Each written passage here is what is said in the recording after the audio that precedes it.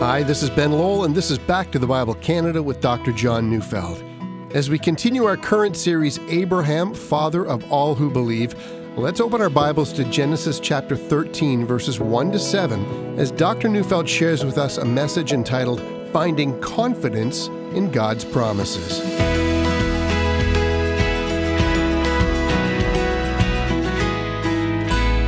I know of a family where the father decided to give his inheritance to a son and bypass his daughters, leave them with precious little while the son received everything. The daughters met to discuss the matter, and here's what they decided.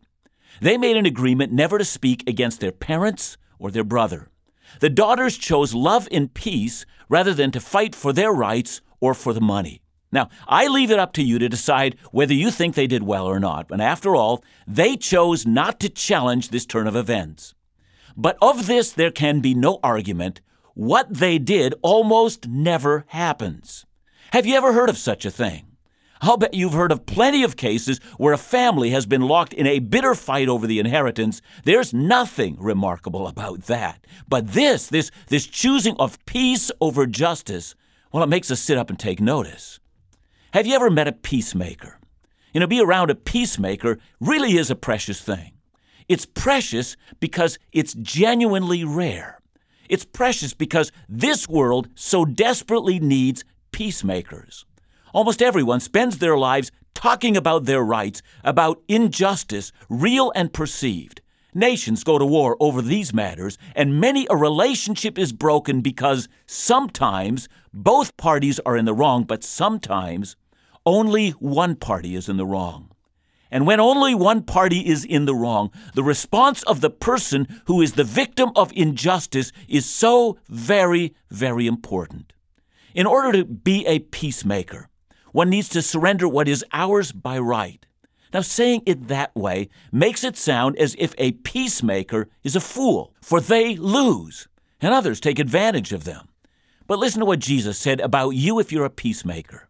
You shall be called the Son of the Most High God. And that's the advantage that the peacemakers have. Now think of the alternative. Listen to what the Bible says in James 4, 1-3.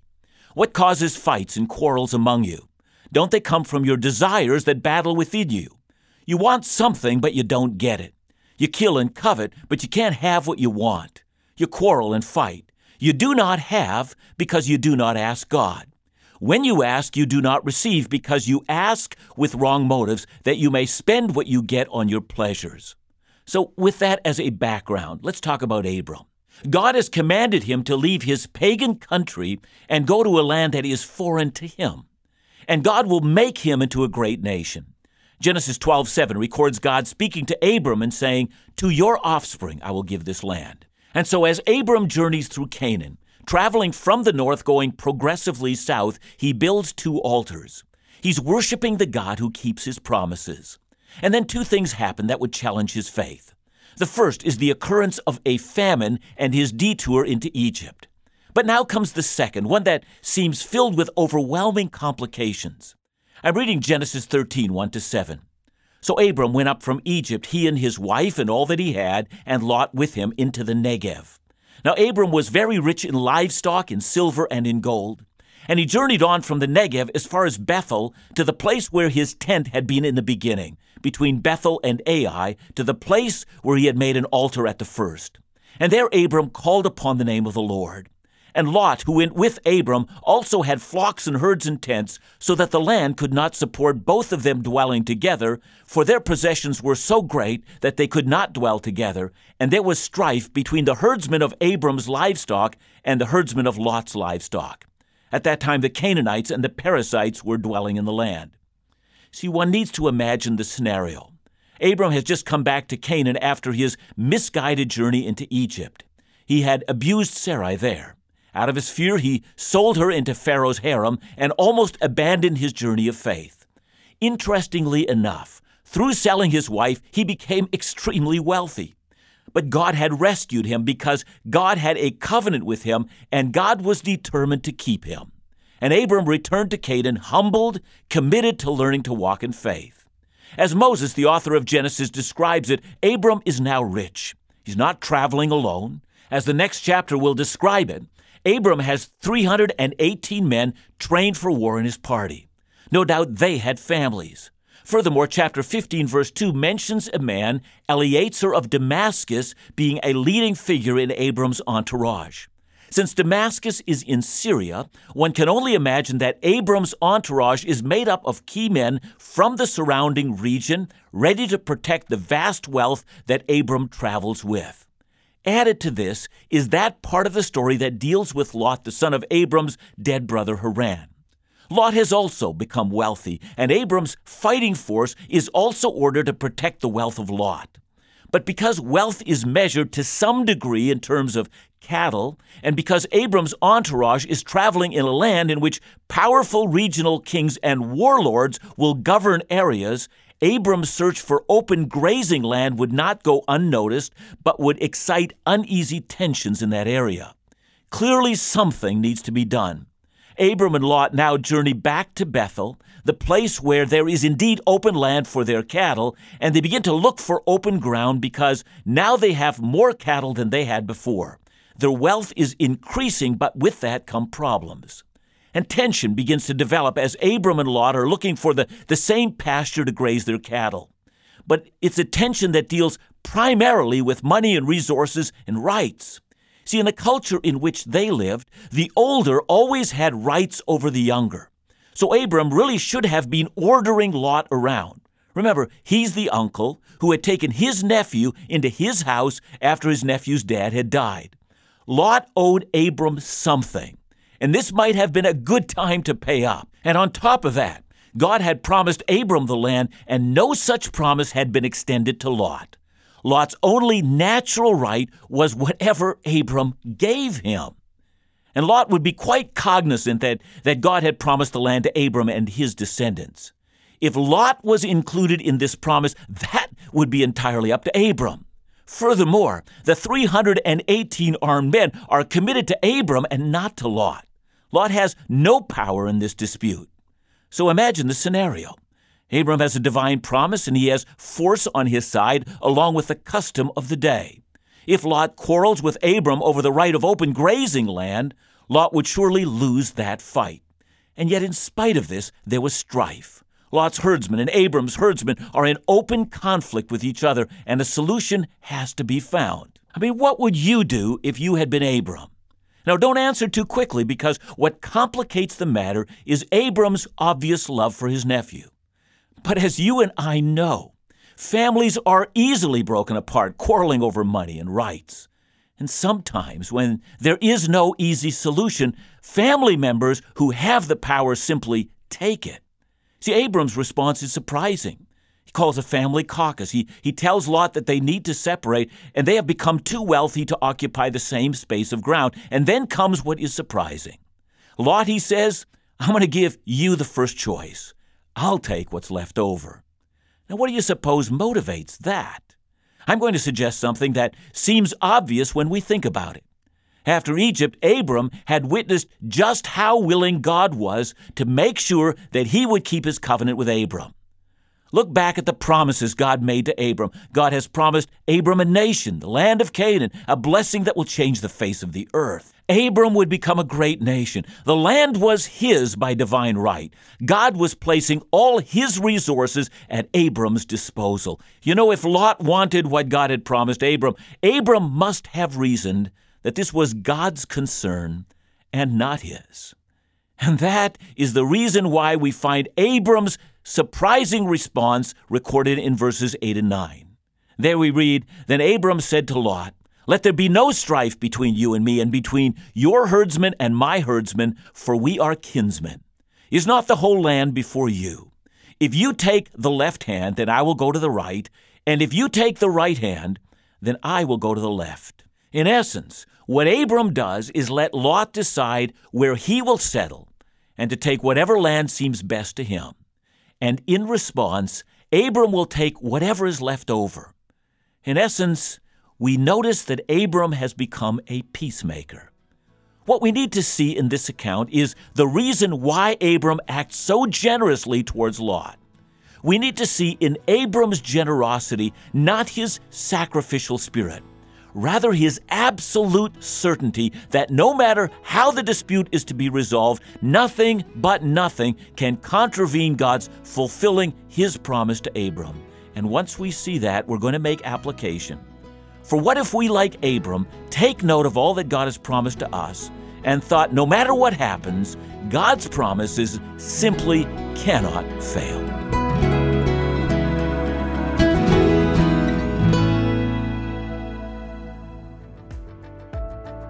At Back to the Bible Canada, we're so humbled to see how God is using this ministry to speak the truths of His Word into lives across the nation and beyond.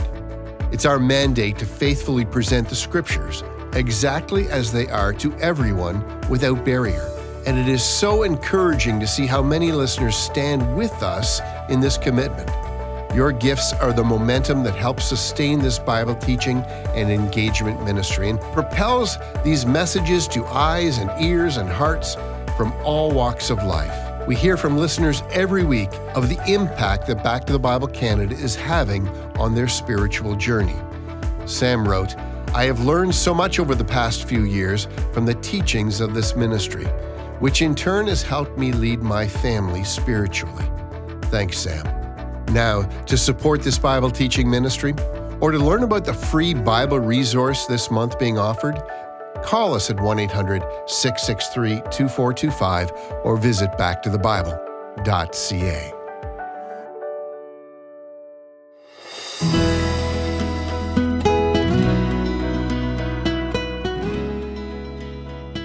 Imagine, if you will, two men both coming upon a $100 bill lying on the ground. One of them lives on welfare, and the other's a man whose investments are valued in the billions. If the billionaire says to the other, "Look, you decide what to do with the money," in that case, do you think the billionaire is being sacrificial? See, in the same way, when Abram, to whom God had promised a nation, the land of Canaan, a large number of descendants, and a name so great that he would be the conduit of blessing to the world, when this Abram told his nephew to pick the best land, do you think he was being generous? If Abram thought that he was losing something significant by allowing Lot to pick the best part of the land, that would be an indication that he did not believe in the promise of God. But Abram is not an unbeliever. He is the father of those who have faith in the promises of God. Allow me to make a point of application. Listen to one of the promises that the Bible makes to all of those of us who have surrendered our lives into the hands of Christ. I'm reading Ephesians chapter 1, verse 3. "Praise be to the God and Father of our Lord Jesus Christ, who has blessed us in the heavenly realms with every spiritual blessing in Christ." Now, of course, we need to get a handle on what is meant by every spiritual blessing. But once we begin to define that term, then we will be emboldened to go through the Bible and identify those very blessings and realize that God has promised every believer in Christ every one of those. The point, of course, is that we need not fear that anything can rob us of that which God has promised to us. No reversal of fortune, no violation of our rights, no abuse at the hands of another, no greed from those who would rob us from that which is ours can take the promises of God from us. It is for this reason that God's people can be generous. For our spiritual wealth, those things that are ours through the promises of Christ in the Bible simply can't be taken from us. In essence, I'm arguing that faith, and here I'm speaking specifically about the ability to see the wealth of God's spiritual promises. These things allow us, like Abram, to live in peace and to make peace with others. See, once you're settled on that, you'll never fight over your rights because you don't have to. Consider Romans 12, verse 19, which says, "Never avenge yourselves, but leave it to the wrath of God, for it is written, 'Vengeance is mine, I will repay.'" Let me put this promise in everyday language. Don't defend yourself. You're a child of God. Let God defend you. And if you are able to see the unseen, and here I mean the ability to see that God is always looking out for you, defending you, blessing you, ensuring that all things will work together for your good in the end, and that you will not have to defend yourself. You can count on God. Let Him be your defender. Furthermore, you can even bless those who persecute you and do not curse them. Imagine you're being overlooked for a promotion at work or a raise, and then an inferior employee who, let's say, happens to be related to your supervisor, gets what should have been yours because you've earned it, and he is not. Now, if this happens to you, you can respond in several different ways. You can respond in unbelief. You'll then be angry and outraged at the injustice of it all. You may even plot revenge, or you might make everyone's life miserable, including your own, by constantly making them aware of it. Bitterness settles in, and soon your soul is getting old, and then it's barren. And no one likes you, and you don't like that. And you ask yourself why all of this is happening, and you might say, it's because of my supervisor, and he is in fact an evil man, and that injustice marks you, and it defines you, and it becomes your MO. But if you can see the unseen, the hand of God at work, and live in peace, well, that employee, the undeserving product of nepotism, that one that got a raise ahead of you, well, you can bless him. You'll find out that you're now not plotting against him, but you're plotting a blessing, and soon your soul feels young and vibrant and full. And why? Because you can see the unseen promises of God. Why should you squabble over something so small when you already have the wealth of heaven? See, seeing the unseen promises of God leaves us living at peace as far as it's possible. But seeing the unseen promises of God also allows us to approach life without position and in humility. In other words, just like Abram, you're not asking who is below you on the social scale and who is above you. It's never about education or income or the size of your house or the importance of your job or whether the world approves of you or whether you're getting your fair share. If you really place your entire value in the promises of God, people will no longer seem below your dignity. And just like Abram, it will become possible to make room for people like Lot, who have no right to take up a position above your own, but you bless them, and wow, does that ever bring peace? And so what are the advantages of seeing the unseen promises of God? Well, it's peace and humility. And then thirdly, this forms the basis of a life of generosity. Abram can give generously to Lot. I recently read a wonderful quote from Fred Mitchell, who was the home director of China Inland Mission from 1943 to 1953. Fred Mitchell had spent some time with a believer who made it his business to give well above 10% of the income of his work to the Lord. And here's what this believer said. He said, the more he gave, the more he received. And he had found out that he could be as generous as he wanted because it was impossible to impoverish himself through giving. And Abram knew that.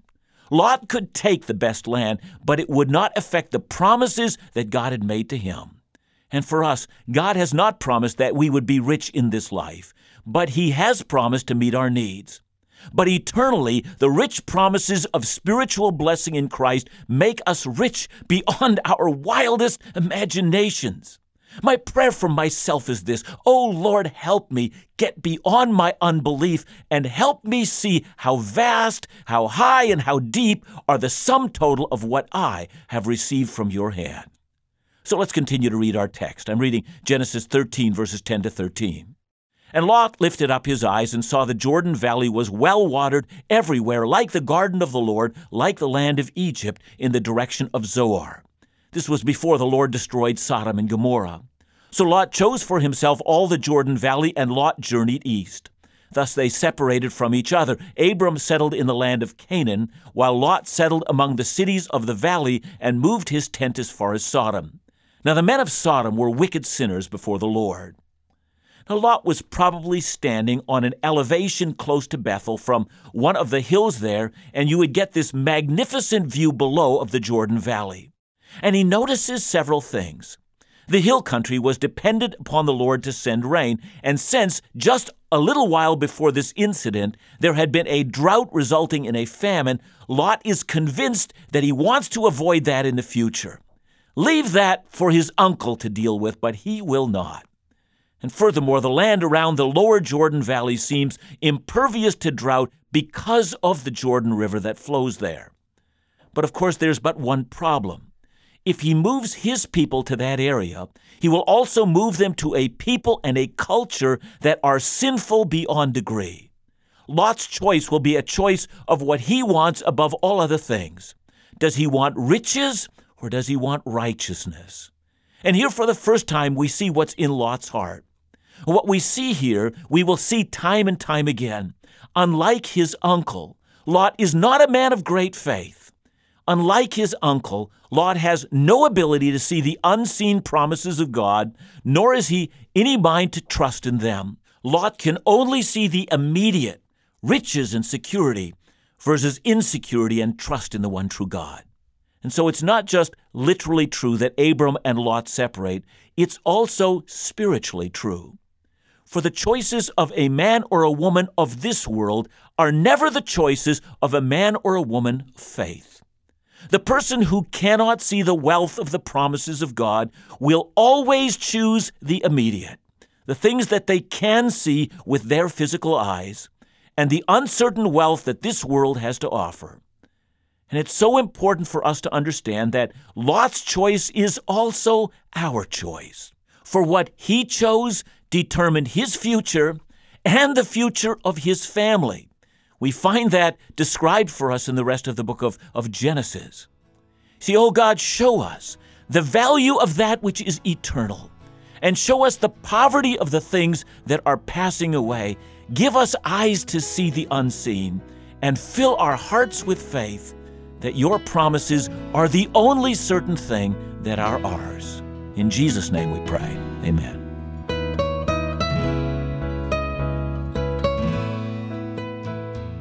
John, I think this has been really insightful for me, and I think for many of us, maybe a bit of an aha moment, that we can't outgive God. In fact, we can be generous with the knowledge that, you know what, God has given so much and continues to give so much beyond all of our expectations. His promises are huge.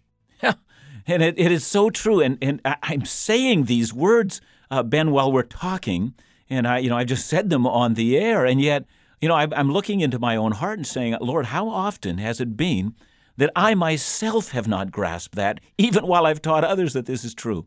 And yet all my experience tells me it is exactly so. We just can't outgive God. His promises never run out. He's promised us more than we could ever spend in a lifetime. And Lord, just maybe if you just open up our eyes so that we might see the wealth of what you've given us. So from my vantage point, this is what we must continue to ask for from God, that he would give us a heart of faith to see that these things are true. This is good news. Back to the Bible Canada, leading you forward in your walk with Jesus every day.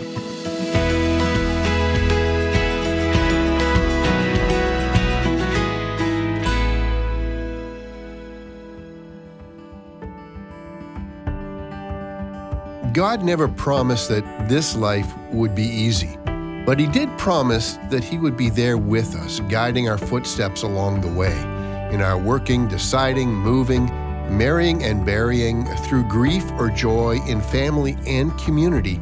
God is present. He is active in all the seasons of life. But the truths of God's faithfulness can become muted by the noise of our present circumstances. That's why this month, Back to the Bible Canada is offering a free booklet called Restored, a story of lives redeemed. It walks us through the book of Ruth and the seed of hope that one family's redemption story offers to us all. If you're in need of encouragement in your own story, this booklet is for you. To request your free copy today, just call us at 1-800-663-2425 or visit backtothebible.ca.